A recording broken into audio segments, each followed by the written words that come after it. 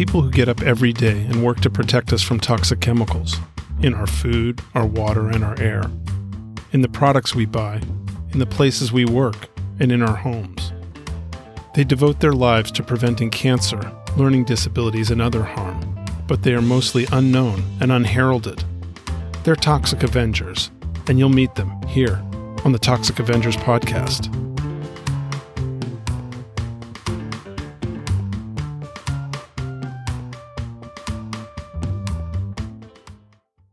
Welcome to episode 4 of the Toxic Avengers podcast. Thanks for joining. For our 4th episode, I spoke with Jose Bravo, Executive Director of the Just Transition Alliance and National Coordinator of the Campaign for Healthier Solutions.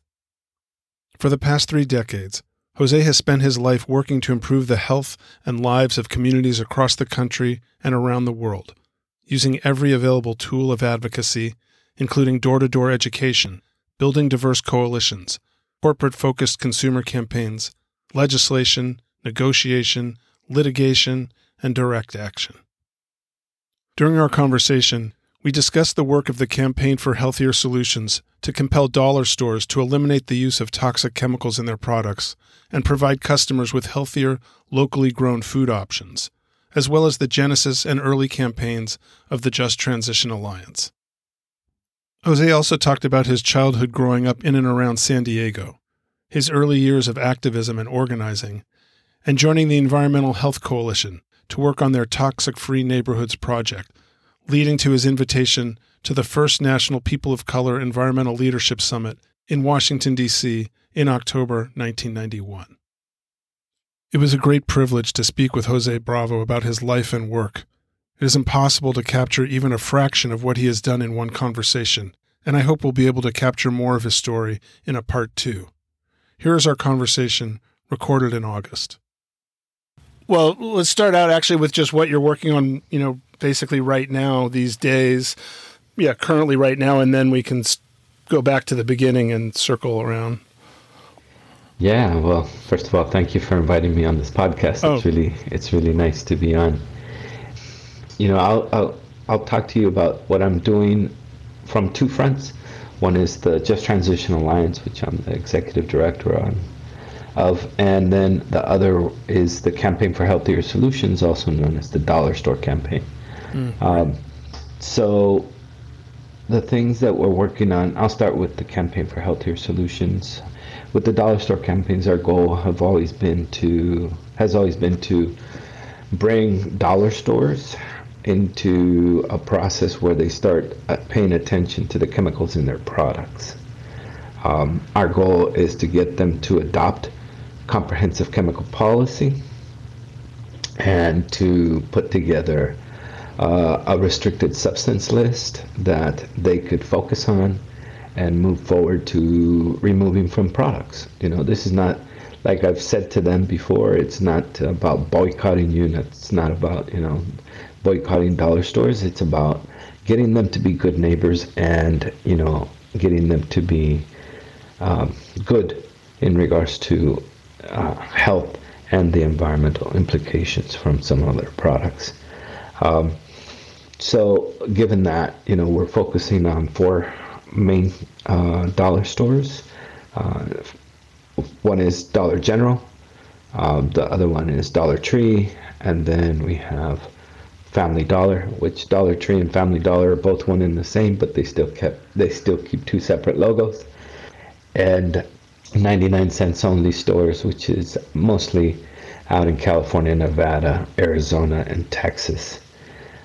Between them, there's over 40,000 individual stores, and they make above, 43 to 44 billion dollars a year. I'm going to give you some stats like that because I think it's important just to set the understanding of what we're up against. They are also in the top 25 food retailers in the country. A lot of people think, dollar stores, how could they be in the top 25 food retailers? I think one of them, Dollar Tree, is 18 and Dollar General is 21. I could have them backwards, but it's up there within the 25 largest food retailers in the country. Why? Well, because of where they're sited, of where they choose to set up operations. They use a lot of the same indicators that heavy industry uses: people of color, low income, little to no political clout, zoning, that allows the mixed residential industrial use, other things like that. And then they also use high WIC and SNAP recipient areas. So, that's how they literally target communities. And that's how industry uses all of those except for the high WIC and SNAP. Yeah. So, they make a lot of money. And for us, it was a process where we had seen other markets campaigns taking on Walgreens, Walmart, Home Depot, and many other major retailers. But nobody was really talking about the dollar stores, right? And why the dollar stores? Well, they're very prevalent, like I said, in our communities. The other pieces is, we are also talking about intentionally food deprived areas. Some folks might call those food deserts, but I live out here close to the desert, and the desert's beautiful. And the desert is unnatural. And what happens in dollar stores and what happens with the placing of dollar stores, to me, is unnatural. So we will call them intentionally food deprived areas. It's interesting. We've done testing of products, and we found different chemicals in their products. Everything from phthalates to PFAS chemicals to lead, some other, literally, flame retardants, brominated flame retardants, a bunch of other types of chemicals. And why we chose to focus on dollar stores as well is the fact that in many of our communities, we already have a disproportionate impact. That means that either these chemicals are made, are used, or are finally disposed of in our communities, right? And so through toxic waste dumps and other things, or incinerators or other things of that nature. So our relationship to the chemical exposure goes further than just, the product exposure. And for us, it seems like it's an easy lift for these companies to go upstream to their suppliers and say, hey, no child deserves to have costume jewelry that has 5,000-6,000 parts of lead in it. No child deserves that. So we've been getting them to come around. It's been about 6 years, and part of what we've been doing as of late is that Dollar Tree is probably leading the pack of what's called the discount retail sector. They had put together a list of 17 chemicals that they were going to get removed from products. And here's the fine line, the fine text.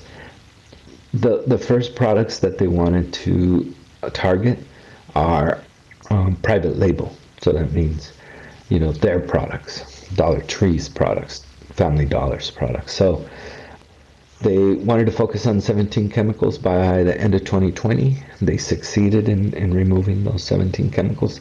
Some of those 17 chemicals are included in the chemical list that concerns us. So that's a good thing. Now, we're in communication with them.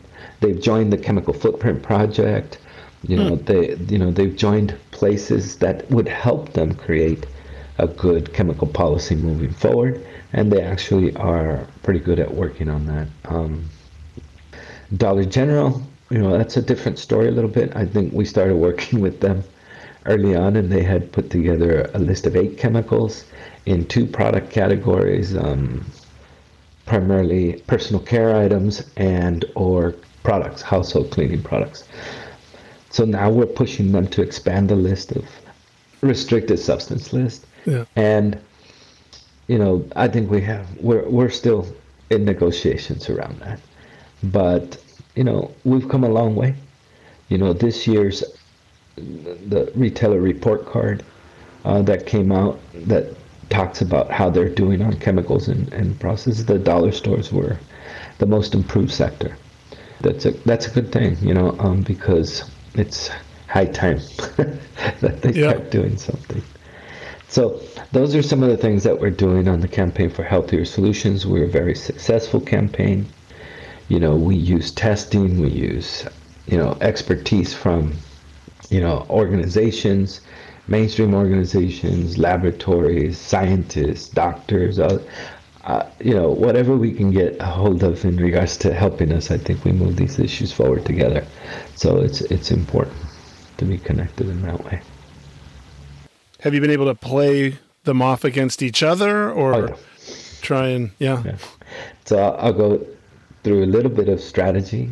And first of all, what we did is when we started out in 2015, February 4th, when we wrote the letter to the CEOs of these institutions, but what we started out by doing is educating ourselves. So we tested 164 products. We found that 81% of those products had at least one chemical of concern, and 47% of those products had at least two chemicals of concern. So when I'm talking about chemicals of concern, are chemicals that we could and could be linked to cancer, could be linked to learning disabilities, all endocrine disrupting, all the whole gamut of things, right? So that's what literally constitutes a chemical of concern for us. So nothing, we didn't hear anything. We did the testing, we wrote the letters, and we didn't hear anything. And we waited and we waited. So then we started taking direct action. We would do, direct action outside of stores. We took, community members and literally, had them put messaging together to say, hey, you need to do something in regards to our health. We are really concerned about the chemicals in your products. I mean, a lot of things. Profits, or people before profits, those kinds of things, right? Right. So it didn't work. So then we still didn't get it. And you were targeting all four at the same time? Yeah, we were targeting all four at the same time. We were trying to figure out, see who would bite first. Then we decided to go after their image. We started a media campaign. We leveraged some very, very good national media. We leveraged about $1.4 million worth of media. It became pretty prevalent in the news and in other media types of outlets. So still, it was like they would respond to the media and they would say, we went to the headquarters in Goodlettsville, Tennessee, where Dollar General has its headquarters. And one of the CEOs, or not the CEO, but one of the vice presidents came out and started telling the media person that, our sample size is too small. They came back to me, they interviewed me, and they said, so what do you think about them responding that the sample size is too small? I said, they're damn lucky. They're damn lucky that our sample size is too small, because if we found what we found in 164 products, you can imagine if we tested a good amount of those 5,000 products per store. Right. So shaming them into a process. We got about 155,000 signatures to a petition, advocating for us to meet, for them to develop some common chemical policy, to develop a restricted substance list and those kinds of things. And it was still very hit and miss. So here comes the charm, or I guess the straw that broke the camel's back. In this case, we reached out to our friends at Clean and Healthy New York, Kathy Curtis and the folk back then, and they said, hey, because we had heard rumblings that the state of New York had tens of millions. I think it was like 65 million, but I can't tell you for sure. Yeah. Of dollars in shares in dollar stores. And okay, so Kathy was gracious enough to get us a meeting with the state comptroller's office, and we talked about the campaign, and we said, hey, here's the whole, everything of what we have of information, what we want. We don't want to close them, and you all have a big investment in dollar stores. So would you consider putting forth a shareholder resolution or some kind of shareholder activism? And I guess we were talking to the right people, because they said, yeah, we've done this in the past with slave labor and other things that some of these corporations have bought products that use slave labor and stuff. So I said, oh, great, so they wrote a letter, and they cited the report, they cited us, and then lo and behold, like a week later, they called. Oh, and I should say that in the letter, I think the language included moving forward with the resolution tied to executive salary.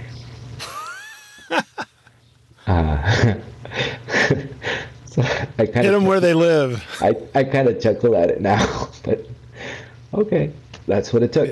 So here they go. They're talking to us. They're coming. Some of them coming, kicking and screaming. Others are saying, okay, we're willing to consider, moving forward. This kind of stuff. 3 years down the line, 2.5 years actually from where we're at now, they're pretty well on their way in regards to putting together chemical policy, targeting the correct chemicals, moving into, within the last 2 months, 3 months, Dollar Tree has given us like monumental news. They basically said to us, look, we're going to phase out phthalate chemicals in all of our products by the end of 2021.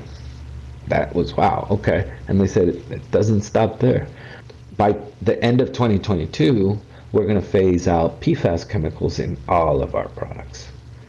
So these are their brand products. No, these are all of their products. Oh, everything in the store. So in a call, I was like thinking, how can I get them to tell us when they say their products, what products?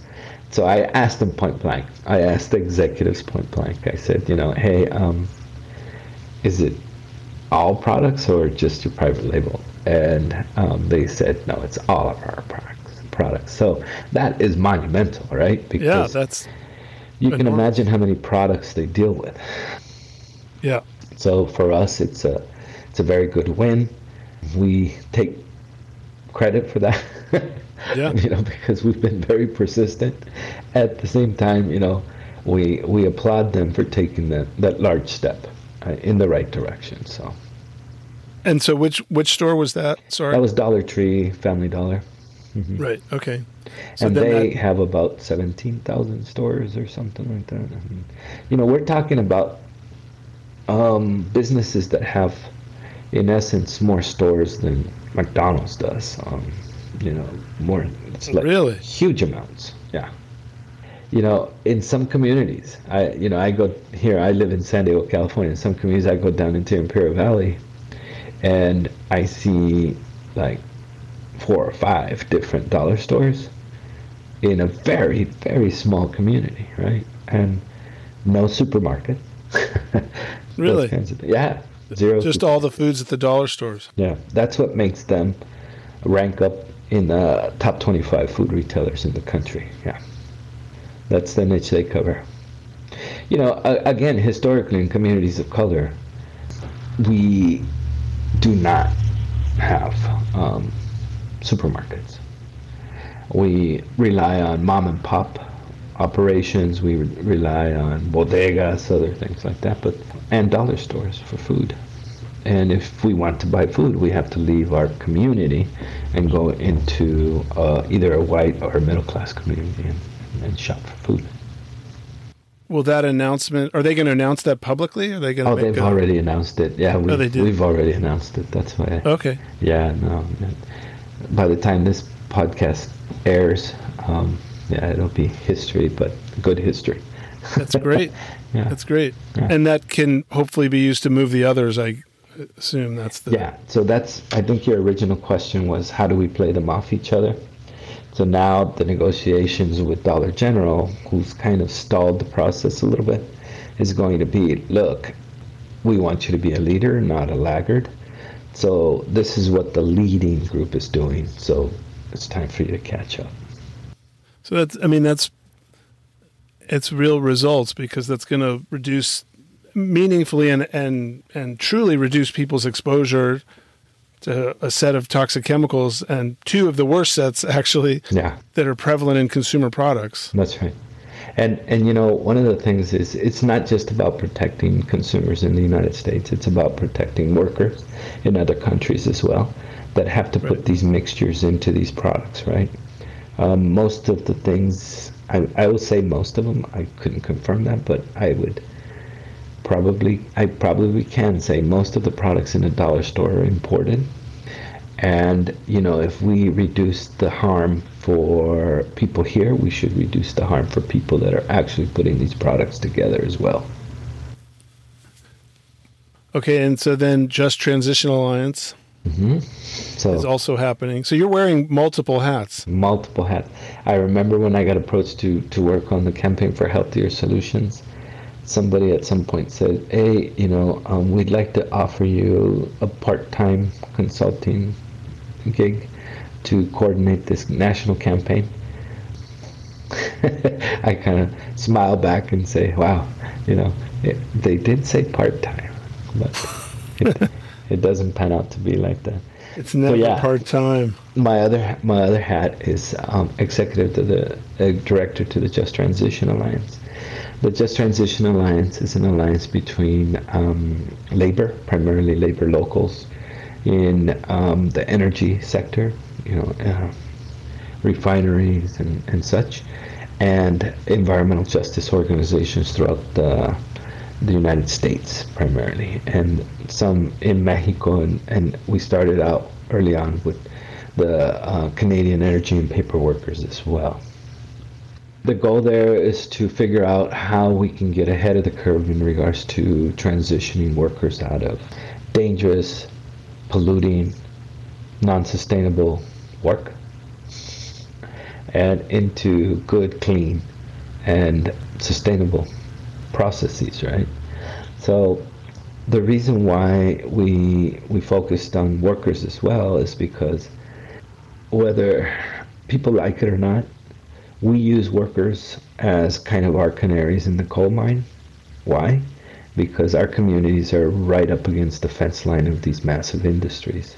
So what happens to a worker inside that plant will for sure happen to the community outside that plant, because the chain link fence is not going to protect us. So it's imperative that workers' health and safety and the environment that workers work in be as safe and as clean and as healthy as possible, because if they're safe, clean, and healthy, it also reciprocates to the community right next door. Right. Mm-hmm. So Just Transition Alliance was created or came together in 1997, is that right? Yeah. What led to its creation? And so, you know, we had formed, I think, a more structured environmental justice movement coming out of the First People of Color Summit in 1991. Mm-hmm. And then, you know, we had to take on the North American Free Trade Agreement and, you know, an incinerator, toxic waste dump, industrial discharges, a bunch of things that kept us really, really busy. And we became very, very good at, you know, direct action and taking it to some of those industries. But what was lacking was the actual intervention with workers inside some of these plants, right? And we always had the intention of coming together with workers, but we never kind of realized that fact until in about 1995, 96, the Oil, Chemical, and Atomic Workers Union, which was a left-of-center union, with 90,000 workers that produced everything from a BB to a nuclear weapon and 90,000 chemicals in between, right? Said, what we do and what we produce, some of those things probably don't belong on the face of the planet. Okay? This is what the OCAW folks said? This is a forward-thinking union, right? Yeah. They don't belong on the face of the planet, but as we move forward to phase out things that don't belong, how can we guarantee a just transition for those workers on the production line, the rank and file workers, the union workers and such? So they approached Mainstream Greens at first, and I think they didn't have any luck. And then somebody told them, hey, there's this environmental justice movement, and it kind of seems that you guys are probably natural allies on this one. And so they invited us to Chicago. We went and met with Robert Wages, who was the president of OCAW, and a lot of their leadership, along with environmental justice leadership. And lo and behold, we start a relationship around worker and environmental justice. So in 1997, the Just Transition Alliance was formed. We took on 5 programs or 5 sites where the way we chose sites were that there either had to be some kind of collective bargaining contract issue, a health and safety issue, an environmental justice community issue, and if those things merged, then we would focus on those sites. So that's how we chose our first 5 sites. Do you remember where those 5 sites were? Yeah. Off the top of your head? I was the organizer at all 5 sites. So the first one was Ponca City, Oklahoma, then Rillito, Arizona. Ponca City, Oklahoma was around Carbon Black, the Carbon Black plant, which was a lockout and an environmental justice concern to the Ponca tribe. And then Rillito, Arizona was a cement company called Arizona Portland Cement. That literally was a cement plant that had a bunch of violations, was using hazardous materials at one point to burn in the cement kilns. And then there was a lot of health implications to the community next door, from particulate matter to a bunch of other things that were happening. And Rillito, which was really interesting, it was in Arizona, a primarily African-American community, I would say. And a lot of those folks living in that community, it was Latino, Mexican, African-American community. But a lot of the African-American people came from their parents or grandparents got there from, they were sharecroppers that moved towards Arizona on the way west or the way to California, but decided to stay in Rillito, Arizona. There's a very famous person that was actually born in Rillito. That was Earl Campbell, that used to be the running back for the Houston Oilers. Sure. He comes out of Rillito, Arizona, so all the streets are Earl Campbell Way, Earl Campbell Avenue. Yeah. Yeah. And his family's still there. That was the second site. And I'm not telling them in order. I'm not saying them in order, but and then we focused on San Antonio, Texas, with the Kelly Air Force Base. That was I don't know if you remember, but they used to use this the what was it called, the bracketed to base realignment and closure. Mm-hmm. I'm not sure I've got that all right, but so it was something. It was destined to be bracking. Mm-hmm. Yeah, and for years that site had been the Air Force Base, a major Air Force base. A lot of the war on the Pacific, a lot of pilots were trained there as well, and it was a major base. But there was this very nasty habit that they had, and that was to jettison fuel right before landing. And when they jettison fuel right above and over a community of San Antonio, the people of color primarily, community adjacent to the base. So there was a lot of problems with lupus, there was a lot of problems with cancer, there was a whole series of health concerns. Yeah. So when it got bracketed for closure, they wanted to transform it into the NAFTA hub so that materials could either be shipped there by train or by plane and then distributed throughout the United States from Mexico primarily.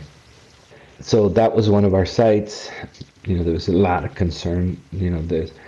I remember I used this term yesterday. Part of the response back to the community when they had open ponds, leach ponds with fuel that had been leaking for years and years and years. They opened them up and they said, oh, we'll leave this to natural attenuation. That means that it'll evaporate at some point, and we'll plant some trees around it so it's not a visual nuisance, Right. that kind of stuff. So that's the way that the federal government, in this case, the armed services, thought that they would deal with this issue.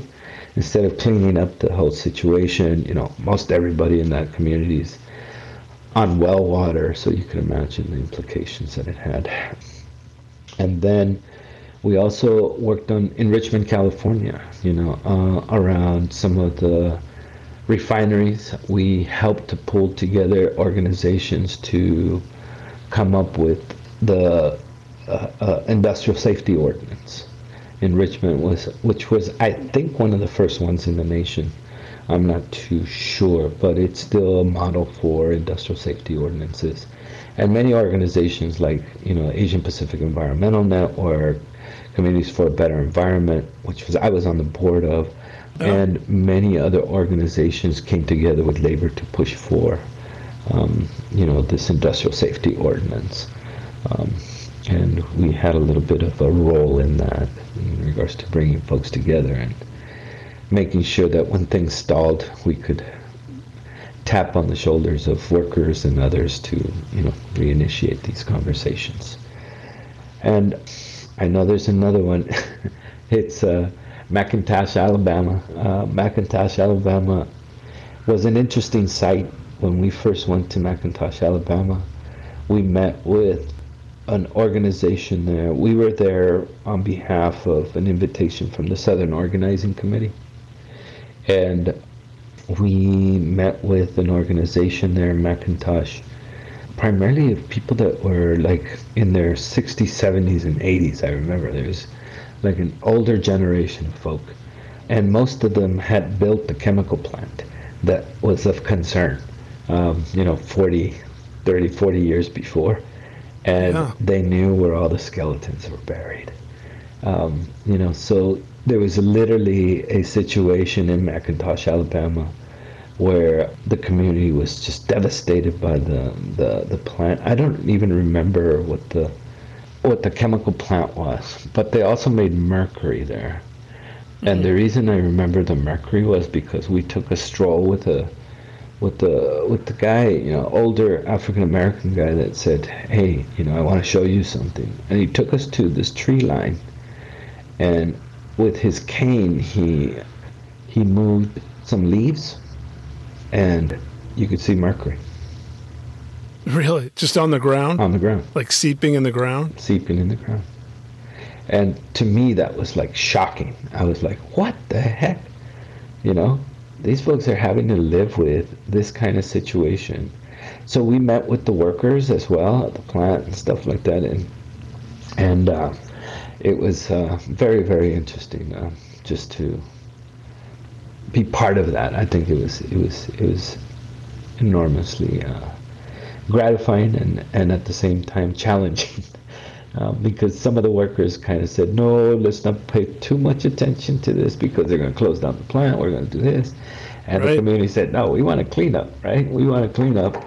So I think ultimately they came together and they said, okay, without closing down the plant, how can we get this cleaned up and how can we get the plant to be responsible for these things? Right.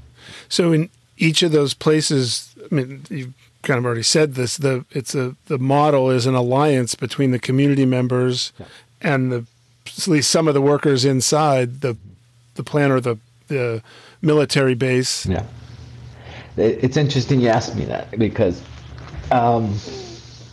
we had to find a common denominator that would bring both the community and the workers together.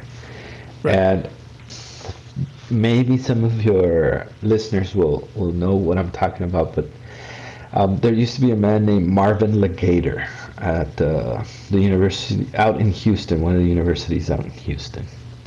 And he was a scientist, and I think he was a health scientist. And he gave us a health survey. The health survey was literally like 340 questions. It had 12 of the biological systems, in the human body and all kinds of things. And it was just an enormous amount of questions, right? And he gave us that, and we said, okay, we can probably correlate health issues inside the plant to issues outside the plant. Yeah. So we had community members give workers do the survey. We would pay community members, I think, like $50 per survey, so that they would interview the workers, and then we did the same thing for the workers to interview community. We literally wanted to build relationship first, right? We had a mutual cooperation agreement that we had both parties sign. Like I said, there was already an issue with the workers, such as collective bargaining or a lockout, and then there was an environmental justice issue at the community side of things. So we did come down to the common denominator being health. So we started advocating for the health of the community and those kinds of things. And I don't know if you know about labor, but in some of these plants, in most of these plants, the labor locals have health and safety committees. Yeah. Well, one of the first things that we prompted labor to do, is to have those health and safety committees meetings in the community, not inside the plant, right? So management got super scared. Like, here are workers talking about health issues, not here, but out there. Yeah. And it created pretty different conversation. It was actually very interesting. They had spies, they had people that would report. That's fine, what was being said was being said anyways.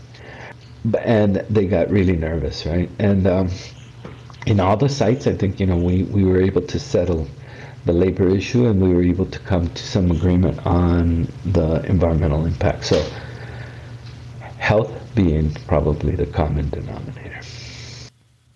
How long a period of time is it that those 5 original sites, the issues, the cases are playing out? Is it years? Yeah, it was months? years. It was years. I think all in all, it took us about 5 years. We were working probably 3 simultaneous, and then 2 others came along later. Yeah, it took a while.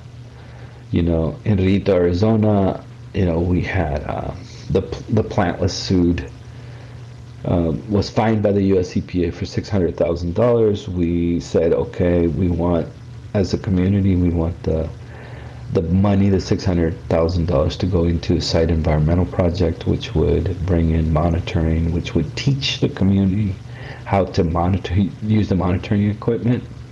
And then the community was then responsible to monitor the off-site consequences, and then send the monitoring materials or test materials, things that needed to be tested. They would mail them to the US EPA or whatever laboratory that was agreed to.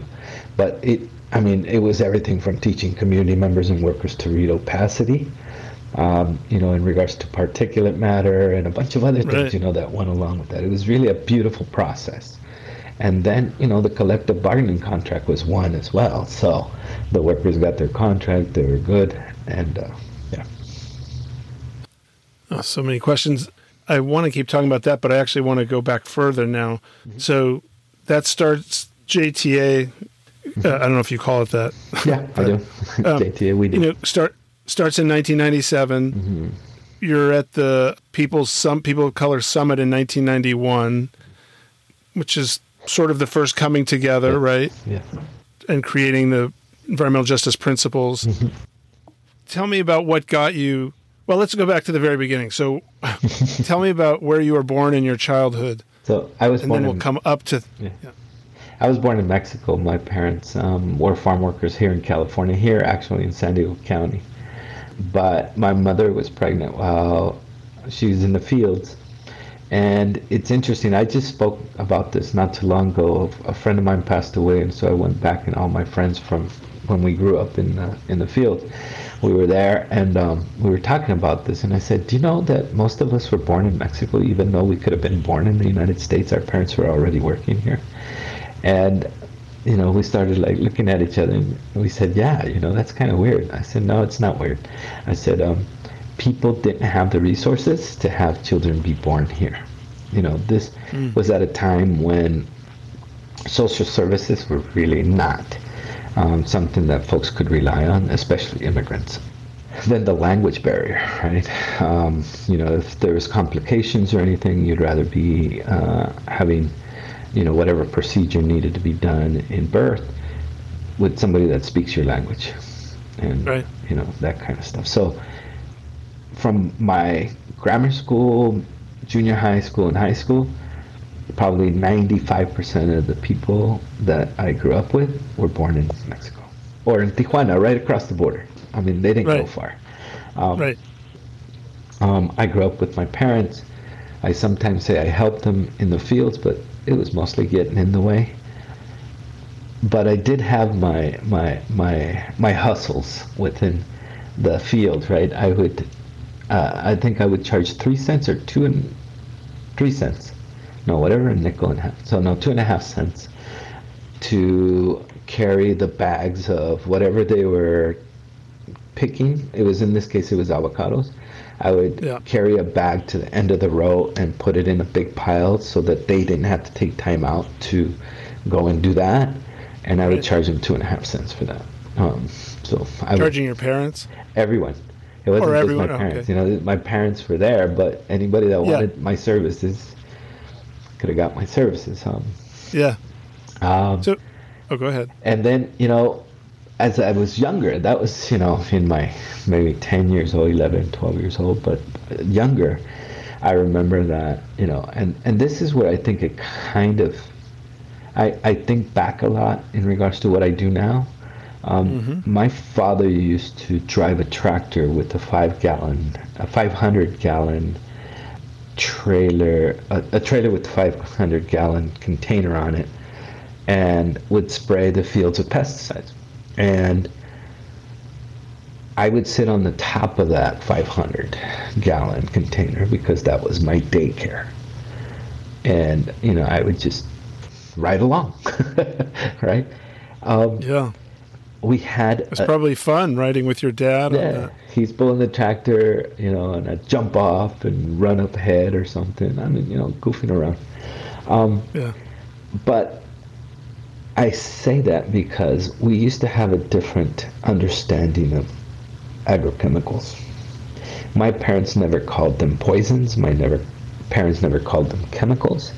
My parents always called them medicines because they made plants survive, right?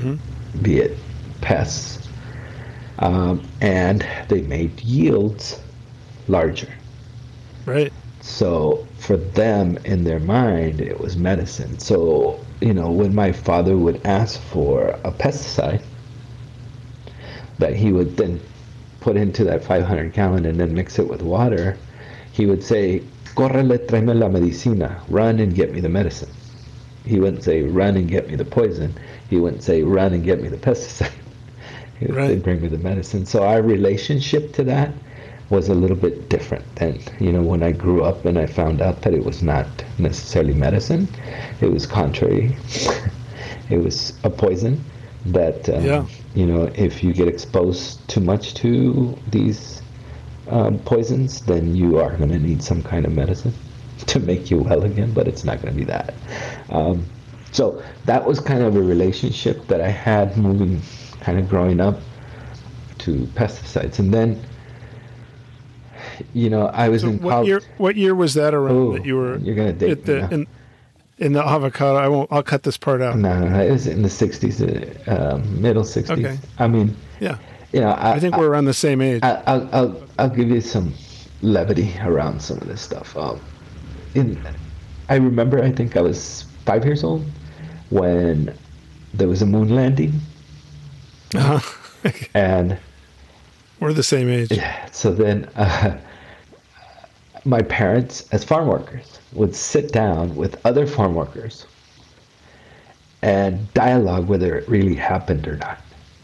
Oh, yeah. Right?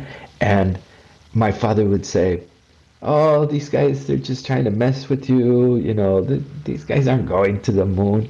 That structure behind the person in the video, I've been through there. I've crossed the border through there. It's in Arizona, he would say. And, they're not going to fool me. And they should be fooling you. So those are some of the conversations that I think back on, and I thought, wow, that was kind of interesting. There were already conspiracy theories back then. Faking the moon landing. Yeah, it's a classic. The moon landing. I mean, my father was dead set that he knew the structure of rocks behind them and that he had crossed through there. Yeah. And, my father was here in the United States since the 40s. I was born in the 60s. And he first crossed through Arizona. We know that. He would claim that he knew that rock structure. So. Was he working in the fields from the 40s through the 60s? Yeah. That's a long time. He was part of the Bracero program, which was during the Second World War. When everybody went off to fight, they needed somebody to grow crops in the United States. So the U.S. actually very intentionally went into Mexico and recruited people to come work in the fields. There's still a lot of debate around, the Bracero program, because a lot of them worked for many years here in the United States and stayed after the war, but were never really paid. Most of them contributed to Social Security. Most of them contributed to income taxes and things like that, because it was a federal program, Bracero program, right?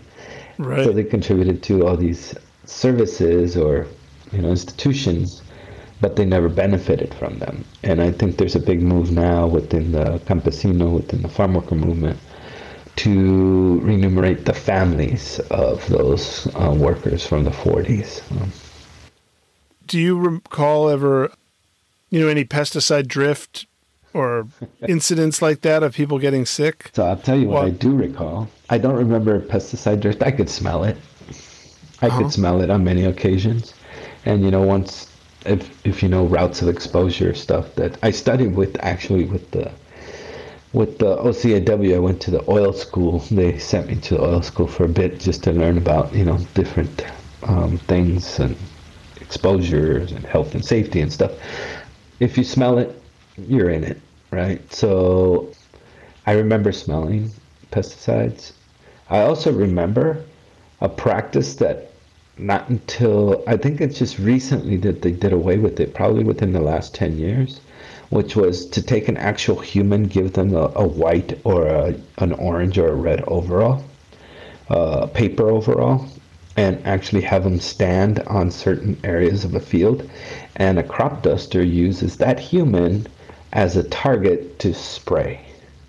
So comes down right up on the human, starts spraying, then that human moves 20, 30 feet or whatever it is, the crop duster goes around and uses that human again to spray.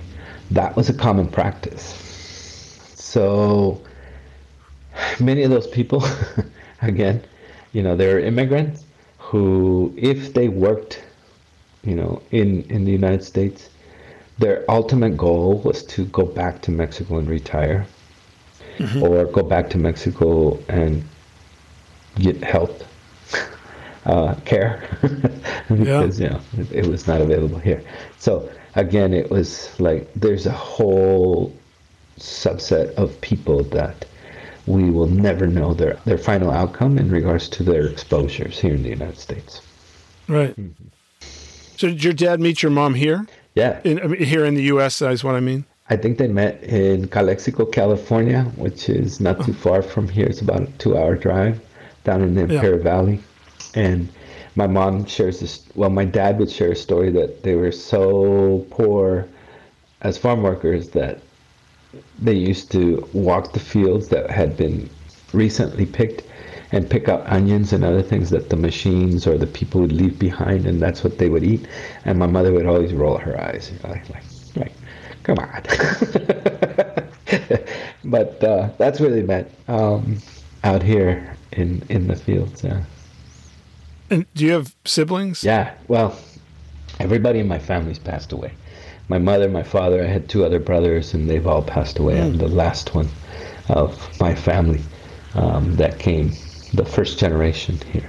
I have daughters now, and stepsons and that, but from my original squad, I'm the only one left. Yeah. Okay, so you went to high school in San Diego.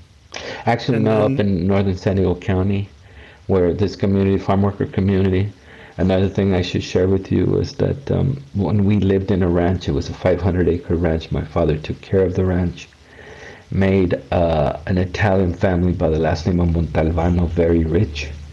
They had 500 acres of avocados, and I think my father's monthly salary was $117 a month, and the Montalbanos were reaping in hundreds of thousands of dollars in regards to the crops, right? But that's part of that story of immigrants, no? So actually, wait, did your parents were they part of the United Farm Workers, No. or did they never? No, they never. Got. They heard about it, but they never joined. The United Farm Workers primarily were a grape in the grape fields, and then later in the strawberries and that kind of stuff, but not in the avocado fields or onions or anything like that, or melons and that kind of stuff, other crops. So it was primarily grapes. So I want to mention that because when my father left his job at the ranch because of a disagreement that he had with Anthony Montalbano, who was Anthony Sr., we went to live in a trailer park. In a trailer park. And there was some houses close by.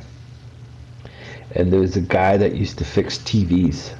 I remember this because he had a TV repair place. An Anglo guy, a white guy that used to fix TVs. And whenever our TV, because it was all junky, would break down, we would take our TV and take it to this guy.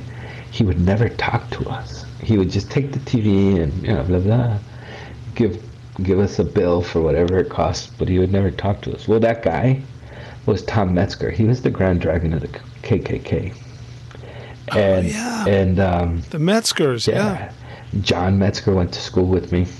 He went to high school with me. One time, and I'm deviating a little bit about the environmental, but it's all part of our environment. That's okay. Yeah, sure. Tom was coming out of the local Safeway with the store in the town of Fallbrook, and he had some groceries, and a friend of mine, we were waiting to go to the movies, and we were about 14 years old. A friend of mine, Alfredo Martinez, who's passed away, said to him, "Hey, Tom." And Tom turned around and he goes, "Would you kill us? Would you kill us?" And literally, there's 6, 7, 14 to 18-year-old teenagers waiting for his response, waiting for the movies as well. And he looked at us and he goes, "Nah." He goes, Alfredo, I wouldn't kill you guys. I mean, why would I do that? He says, I know your parents, they're hardworking people.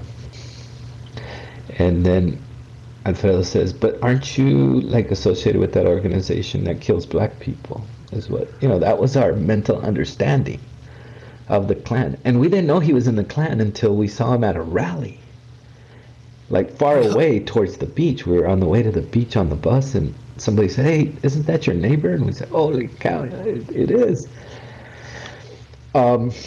So his deal was that he said, "No, you guys are hardworking people, blah, blah, blah, blah." He says, "Look, just to get it straight between us," he says, "I just don't like to mix our races." So he only had John as a son, and so there was not going to be any mixture of race there. And then he said, "And don't like to mix races, and I don't like people being on like welfare and stuff like that, right? That's what he said. So none of us, I mean, we're parents were farm workers, none of us fit that role. So we gave him a pass, and he left, and that was our confrontation with Mr. Metzger. Later, he and John, I think, called for an assassination of an Ethiopian student up in Seattle. Then we started to see the black sedan with the two guys in the suits in a farm worker community. I mean, they stood out big time, right? And they would be parked outside, just staring at the Metzger house. And later, I think they associated what I know was associated to John was the start of the white Aryan resistance, or the skinheads. Right. That was associated to John. There was a telephone. See, these guys didn't discriminate when it came to their messaging, because they had little pamphlets that they would put in all our lockers in the high school. It didn't matter who you were. They just put it in every locker. And like, we get a pamphlet that says war, white Aryan resistance, call this number, become educated on why we need to be, whatever. And we would call it, and there was a guy in there that was very animated that would say, it's a war, it's time to stop the mudslide. The mudslide was us. Yeah, right. Right. I remember that language. Yeah, and so we saw them in high school. We saw them out of high school, the skinheads, and they never talked any smack to us, and anything like that. They would go do whatever they do somewhere else. Right. I don't want to give you a sense that we were pretty good at handling our own community. And if push came to shove, they knew that we would defend ourselves. So that was just a little bit of growing up in San Diego County. Yeah. A little bit of the cultural history. All right. Okay, so then after high school... My brother was a high school teacher, and he brought me to San Diego. And I went into high school, finished up high school in San Diego, and then went into the Job Corps, and I studied early on, which was this brand new technologies, which was solar technology for heating water. Really? Yeah. Wow. Yeah, this is 1983, 84. Yeah. So I went and got a certificate in solar installation, and then went to San Diego State. Talk about being ahead of your time. Right? I was like, the other day, the water heater broke, and I didn't want to throw it away, because I told my neighbor, I said, I'm going to make a case for it, put some stuff on it, and do a passive solar heater. I said, I don't want to throw it away. So yeah, I still have that kind of bug. So I moved to San Diego, went to San Diego State University. My goal was to become a doctor. I was in biology, and then got involved with the anti-immigrant movement. So, from college, there was the mayor here in San Diego was pretty racist. Roger Hedgecock was his name, and we had seen different folks come out of San Diego, that were pretty racist, governors and things like that coming out of San Diego. And Pete Wilson, right? Pete Wilson was like the epitome. Somebody tore down his statue not too long ago. They had this program called Light Up the Border, where they would all go down there, all this, all the white folk that were anti-immigrants would go down there and point their cars towards Mexico and turn on the lights as symbolic gesture to light up the border, right? And I remember one of the things that we used to do as students is we'd show up with aluminum foil and the lights back at them, and then they would get really pissed at us and want to pick a fight, and then the sheriffs would come and they would say, like, if you guys are on the levee showing, putting the lights towards Mexico, they can come on the levee too and shine the lights back in your face. And they would say, like, this is about the U.S. and blah, blah. Yeah. So that's kind of where that activism piece started. And then I got hired I was working a program at this community organization called Chicano Federation, knowing your rights around communication, because our people were notoriously being duped into buying programs for the telephone service that they didn't need. So I was going out to the communities, doing presentations, and then I found one of the board members for that organization said, "Why don't you apply for this job at the Environmental Health Coalition?" And that's where I first started doing environmental justice work. Probably 2 months into environmental justice, Environmental Health Coalition, I got invited to go to the first People of Color Summit. And that's the start of that. And so my program was Toxic-Free Neighborhoods, working here in San Diego around the toxic TFN, we used to call it, Toxic-Free Neighborhoods campaign. And then I became the director of the Border Justice Campaign. And then we formed the Southwest Network for Environmental and Economic Justice. And then I became the director of the Border Campaign for the Southwest Network. And I used to boast that my office ran from Brownsville, Texas to San Diego, California, which was about 2,000 miles. I knew where all the toxic waste dumps were. I knew where all the issues were. I knew where all the community groups were. And I spent a lot of time on the road doing a bunch of stuff. Yeah. So the Environmental Health Coalition. Mm-hmm. Tell me how was that started, and what kind of... That was started by... Is that where you started to learn organizing? Yeah, environmental organizing, yeah. I had done immigrant justice organizing, right, student organizing. Right. We had done organizing at San Diego State. When Cesar Chavez would come into town, we would organize and bring out 500-600 students from the local universities and different campuses, even high schools, for the marches. I knew Cesar Chavez. When he passed away, I was one of the persons that had watch over his. I was at the feet, on the side of the feet, over his coffin, and on the side of his head was a guy that I later communicated with and helped me make this movie. And this is the only copy I have of it. It's called The New River, but he was Martin Sheen, and he literally narrated this movie for us. But I met him at Cesar's funeral. And he was quite an activist with the UFW back then. Yeah. So that's my extent of that, the organizing piece. And then environmental justice, I started doing organizing around the Toxic-Free Neighborhoods campaign, like I said, and then the border justice, and fought 2 incinerators, landmark environmental justice cases, the one in Kettleman City, California, and then the one in Playas de Tijuana, which was in the community I was from. So we brought both communities together. We defeated both waste management incinerators. And then, back in the day when we had really good folks working with us as well, one of my longtime friends, and I miss him so much, was Luke Cole. Luke was a wonderful friend of mine, and I miss him. He definitely, it was very tragic what happened to Luke. Yeah. But, so now we're doing climate work.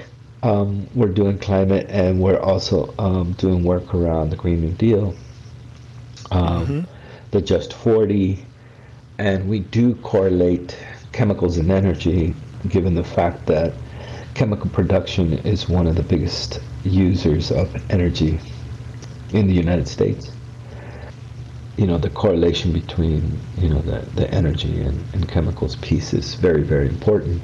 But we take a life cycle approach of these things, because we look at everything from extraction of fossil fuels and the implications that it has primarily on indigenous people through pipelines and many other things, and then how that's transported into Houston, and then how Houston is literally one of the epicenters of chemical and gasoline and fuel productions that impacts the community of Manchester and many other communities there in Houston so prominently.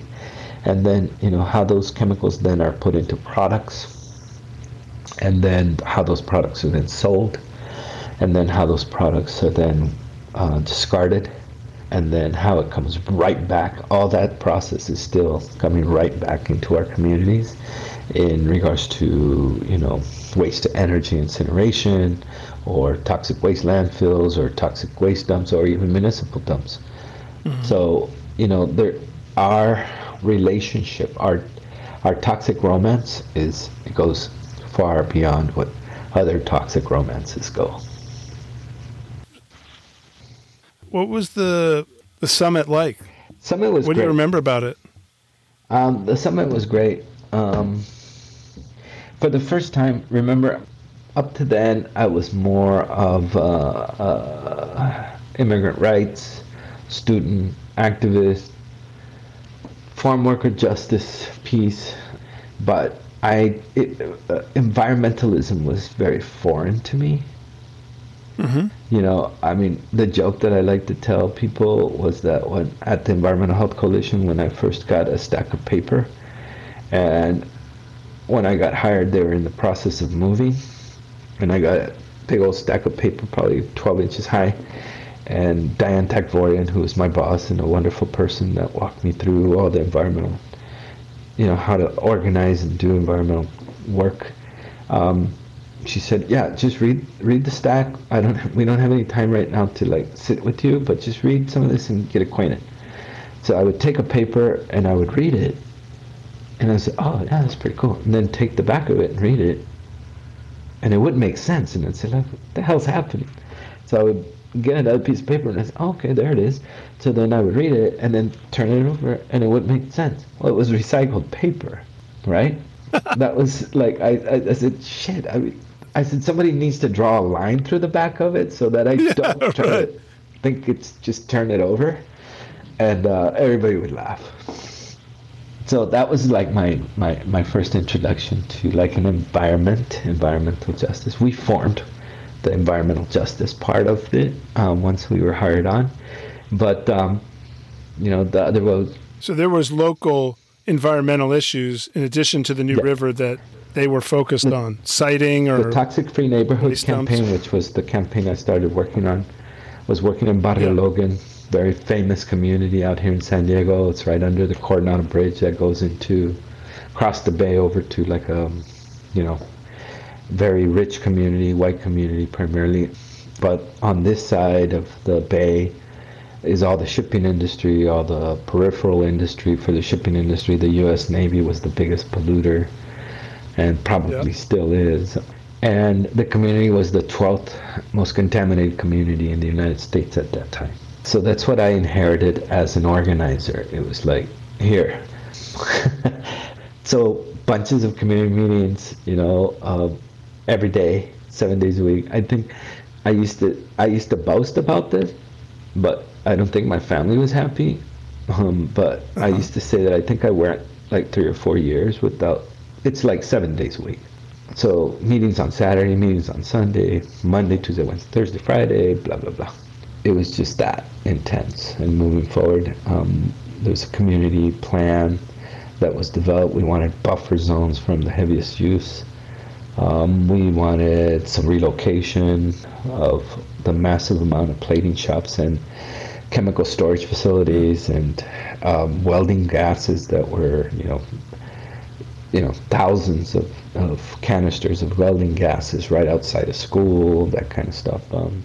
Again, one of the things, Daniel, that we should take into consideration when we're talking about environmental justice is the fact that more often than not, environmental justice communities are zoned differently. In environmental justice communities, we have both residential, industrial, or heavy industry right up next to residential and sensitive use, where you don't see that as much in wider middle class or hardly at all in rich communities, right, if at all.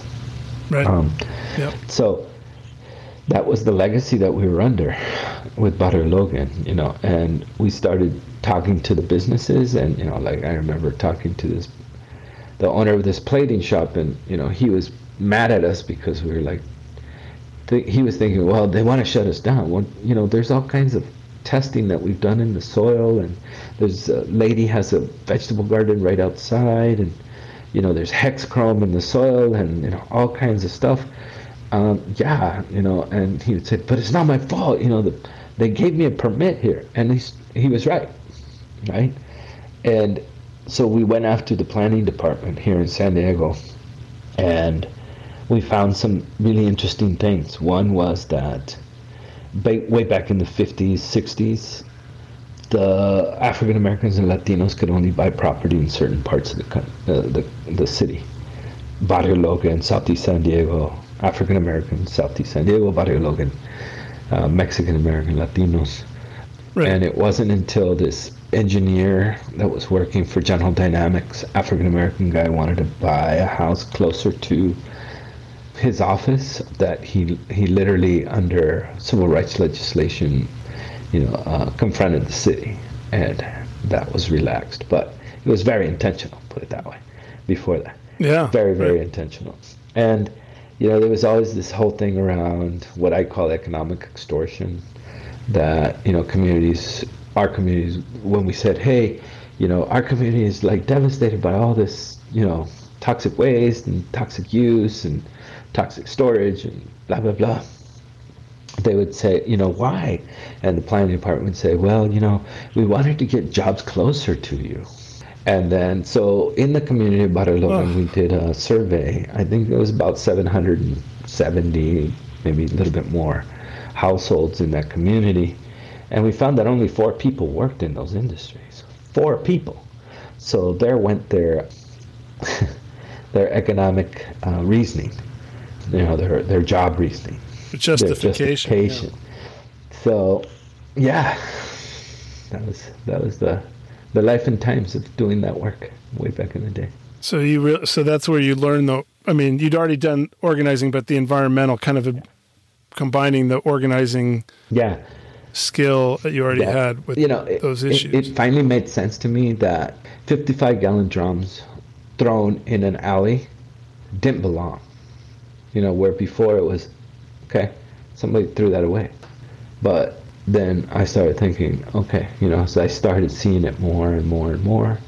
And then, what really, I think, solidified my work was that the Port of San Diego wanted to bring in some jobs, so they reinstated this, what they called the 10th Avenue terminals, which was used many years as part of the Bumblebee Tuna Factory, and a bunch of other places that had gone by the wayside. By the way, Barrio Logan's history was that, it was first Kumeyaay people that lived in and around the bay, and then they got moved to eastward, and then the Spaniards came and, moved them out eastern, and then Portuguese, and then fishing and tuna and those kinds of things. So that was the progression. So a lot of the housing in Barrio Logan are small bungalows that were used by workers in the tuna canning factories. It's becoming more and more gentrified, so those bungalows are going by the wayside, and the big buildings, they're becoming gentrified. So the 10th Avenue terminals was importing grapes, I think, from Chile, and they wanted to bring them into San Diego, put them in the 10th Avenue terminal warehouse, and then flood the warehouse with methyl bromide, and then vent that. Well, right across the railroad track was Perkins Elementary School. Oh my God. So we said, no, it's not going to happen. They're going like, why? We're going like, because it's a poison and that's a school, right? So yeah, I still remember when I could go on the port lands. I can't anymore because security stops me. I haven't been in port lands for years, but I would go there directly and like peek in there because I wanted to see what this is all about. So we sued the Port of San Diego for exposure from this facility, and we won in court, And on a Friday, we were celebrating in the office. We were like, hey, everybody's happy because they were going to offload some grapes, but they weren't able to offload them anymore, and they weren't able to spray pesticides anymore, in this case methylbromide, and it was not going to be vented. And I don't know where they got some kind of a judge from, I don't know what circuit or something, and he overturned it, and they went ahead and did it. So then it was on. Basically, it was on. So port meetings, we'd flood with people, flood with children. The principal, teachers, everybody, boom. This environmental racism, blah, blah, blah. And we had been given a program from NOAA, which was air modeling program. And I was tinkering with it one day, and basically what it was you could put in an air model and make an isopleth of, like, if you dropped a 150-pound cylinder of arsine gas, you could see how it would be dispersed using some of the air modeling, right? And I thought, oh, this is pretty cool. But it needed data from like a source in regards to prevalent winds and blah blah blah. So I went. A lot of people know this, but I also studied aviation. I was a private pilot for a while, and really, and Cecil and I, we were both private pilots. Yeah. So I went to the flight service station. I said, hey, is there a way that I could figure out how I can get data on wind direction, 24 hours? They said, yeah, you could come into this website and just attach, and you'll see that it'll mirror in whatever program you're using. So we were goofing around with it, right? There's a scientist, Joy Williams, I think. She was the lead scientist, and we were goofing around with it one afternoon. And I said, let's try it hour by hour, right at the 10th Avenue terminals. See which way the wind goes. So the wind was going towards the school. And at 3:45 in the morning, for some reason, the wind pattern would change and it would go out into that millionaire community, right? And I said, okay, so we need to come to an agreement. We have a whole new group of people to organize. We need to have an agreement because we're in the process of putting together agreements with the port. Yep. They had lifted up the smokestack because they said that would safeguard us. They lifted it up to 100 feet, and they said, oh, that would take the methylbromide over the school. I'm like, no. Those kinds of fixes, right? So then they said, okay, so the port can only fumigate from 3:45 to 6 in the morning. And they went for it.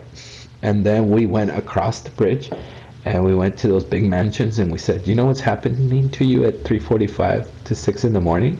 You're being fumigated. What? So then the port meeting started getting filled up with these really rich white people with a lot of jewelry and all kinds of things, and they started saying like, no fumigations, right?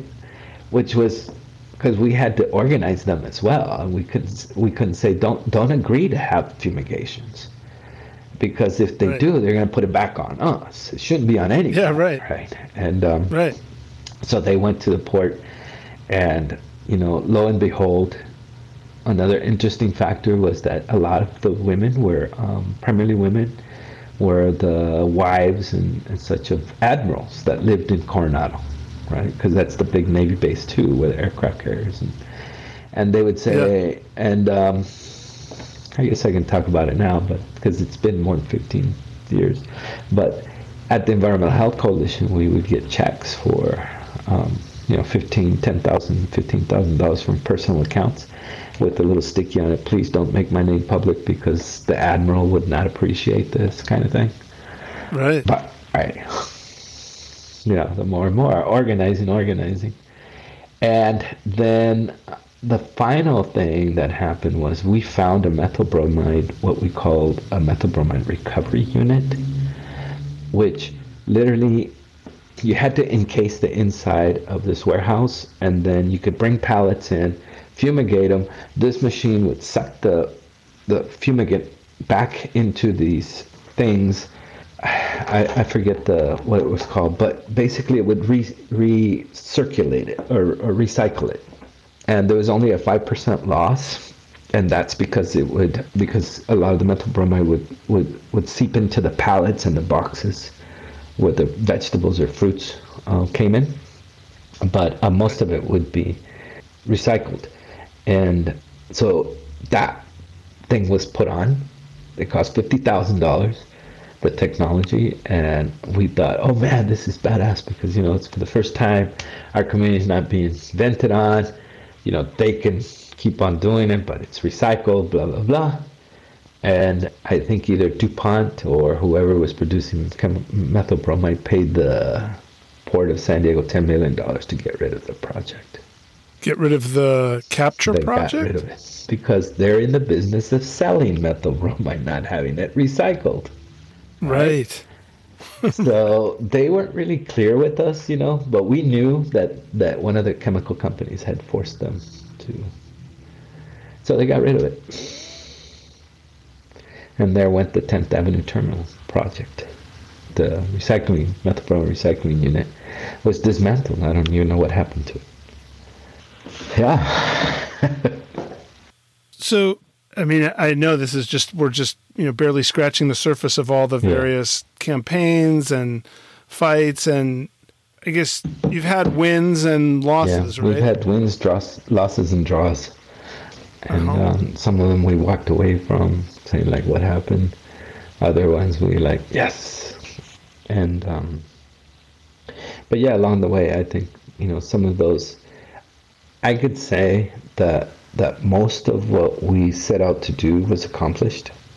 We had short, medium, long-term goals, and we went very meticulous in setting up everything from power analysis to organizing plans that people understood and had benchmarks and checks and balances, so people understood what was happening, and if we need to change the strategy here or there, how we could shift and best work that strategy in our favor. We've made a lot of different connections with people. We've gotten a lot of help during the years. I think, we're in the process now of pushing for, and this is a little bit off topic, but it's on topic, dollar stores to source fruits and vegetables from local community gardens, and NRDC is our partner in that. I think that's really good, through the Local Food Solutions Project, it's called. And for us, I think it's not just about coming up with the problem, it's also about coming up with the solutions, right? That make some kind of headway. And for us, if we're living in intentionally fruit-deprived areas, so what do we want? Do we want those cans with BPA? Do we want those packages of popcorn with PFAS chemicals? Or do we want locally sourced, good, fresh produce? That gives these companies, I think, a better position at serving the community, putting people back to work in the community, reducing their carbon footprint, reducing their chemical load that they put on people through the other things. So for us, it's a win-win.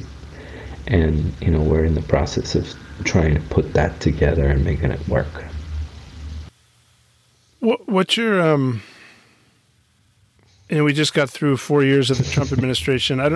Some of your fights, obviously, many of them have to do with things that EPA has permitted or not permitted, or they're not doing the cleanup that they should be, or federal military bases. There's all kinds of a federal connection, but then again, a lot of these fights are somewhat more local, state zoning. So what's your take on sort of how much the federal lineup is affecting things day to day in communities? And what's your early assessment of the Biden administration's, rhetoric and actions so far? So I don't know, when you plan to air this podcast, but I'll give you a little bit of a window of what some of the things we're doing now, and the reason why is because some of it might still be under a little bit of wraps. But we sued the federal government, in this case the US EPA, for dereliction of duty, and I say we because it was a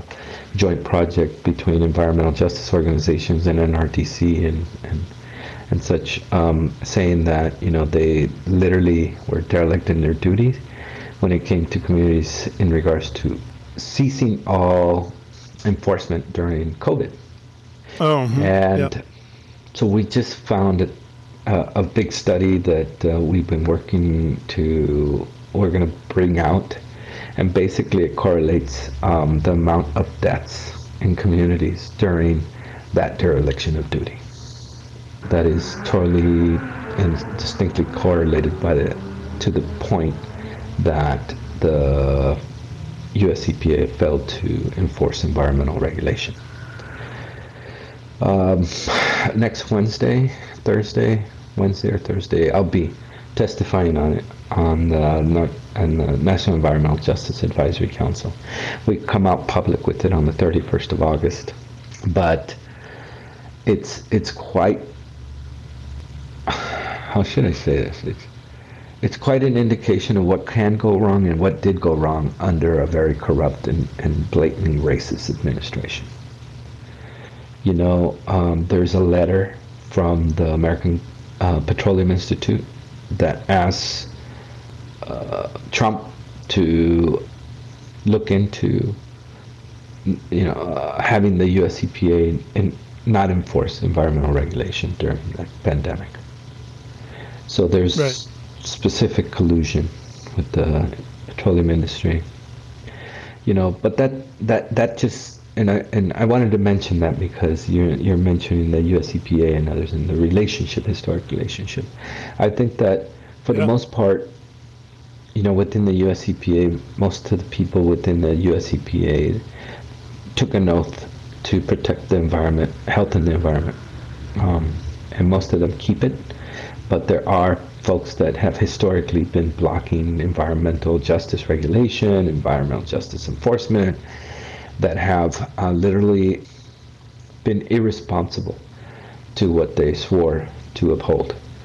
And I think it's time that we need to shake that foundation and cut some of these people loose. And what we're going to be asking the Biden administration is just to do that. Because even though there was dereliction of duty during, those several months that the EPA basically agreed not to enforce environmental regulation, somebody at EPA had to agree to it, and there wasn't anything raised in the fact, that was contrary to the fact that somebody at EPA is saying no, we have a responsibility to uphold. And I think it's these some players that, for many of them, they're not political appointees, but they're career. Yeah, the career staff. Yeah. And I think it's time for there to be, an exodus, a force to push some of these people out. I don't think it's right for any federal agency to have people that don't believe in what the premise of that agency's charter is. And if they don't, please leave, because as we pay taxes, we expect certain things to get done, right? If you go outside and you ask outside a dollar store and you ask people just that are walking into the dollar store, hey, do you believe that the federal government is dealing with the exposure of chemicals, be it to a product or other things like that? Most people would say yes. Most people would say, yeah, that's what the FDA does, that's what the EPA does, that's what blah, blah, blah, right? Little do they know that the EPA and FDA and everybody else is like light years behind on enforcing things like that and protecting their health, in essence. So what we've seen with this dereliction of duty is the fact that even though Trump is out of office, the EPA still hasn't come up to the standard that it was before Trump in regards to enforcement of environmental regulation. It still hasn't. And that doesn't mean that the standard of enforcement of environmental regulation was good before Trump. But I think that there needs to be a concerted effort to make sure that people are protected, and especially the most vulnerable. For me, I've always said that if you deliver environmental justice communities from the environmental impact, society as a whole benefits. It's not just our communities, our children, it's everybody. I think it's high time. The other piece with that is I think we're making a call out for all federal agencies to step up, not just the US EPA, because if you remember, during the Trump administration, you had, I think, a brain surgeon in regards that was in charge of HUD. And that brain surgeon was problematic, let's just say. And, when we talk about environmental justice, we talk about where we live, where we work, where we play, where we go to school, where we cross the border. And, so our environment isn't just our natural environment, it's our built environment, it's our, environment per se. So police brutality, the issues with George Floyd and other folks that have been brutalized by police is part of our environment and part of the things that we need to address in order not to have these impact us as they do. Jose, thank you so much for taking the time. This is great. And you've done so much amazing work for so many decades. There's always more work to be done. Yeah, well, I hope a lot of people listen to your podcast, and then we get more people working on this. All right. Well, we'll continue. We'll do a part 2 at some time. I'd be very honored.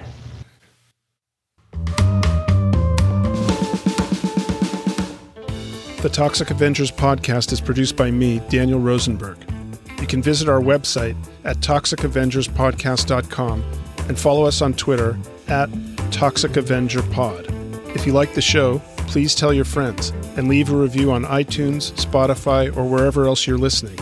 Send your feedback and guest requests to toxicavengerspodcast@gmail.com. Thanks for listening, and stay tuned for the next episode of the Toxic Avengers podcast.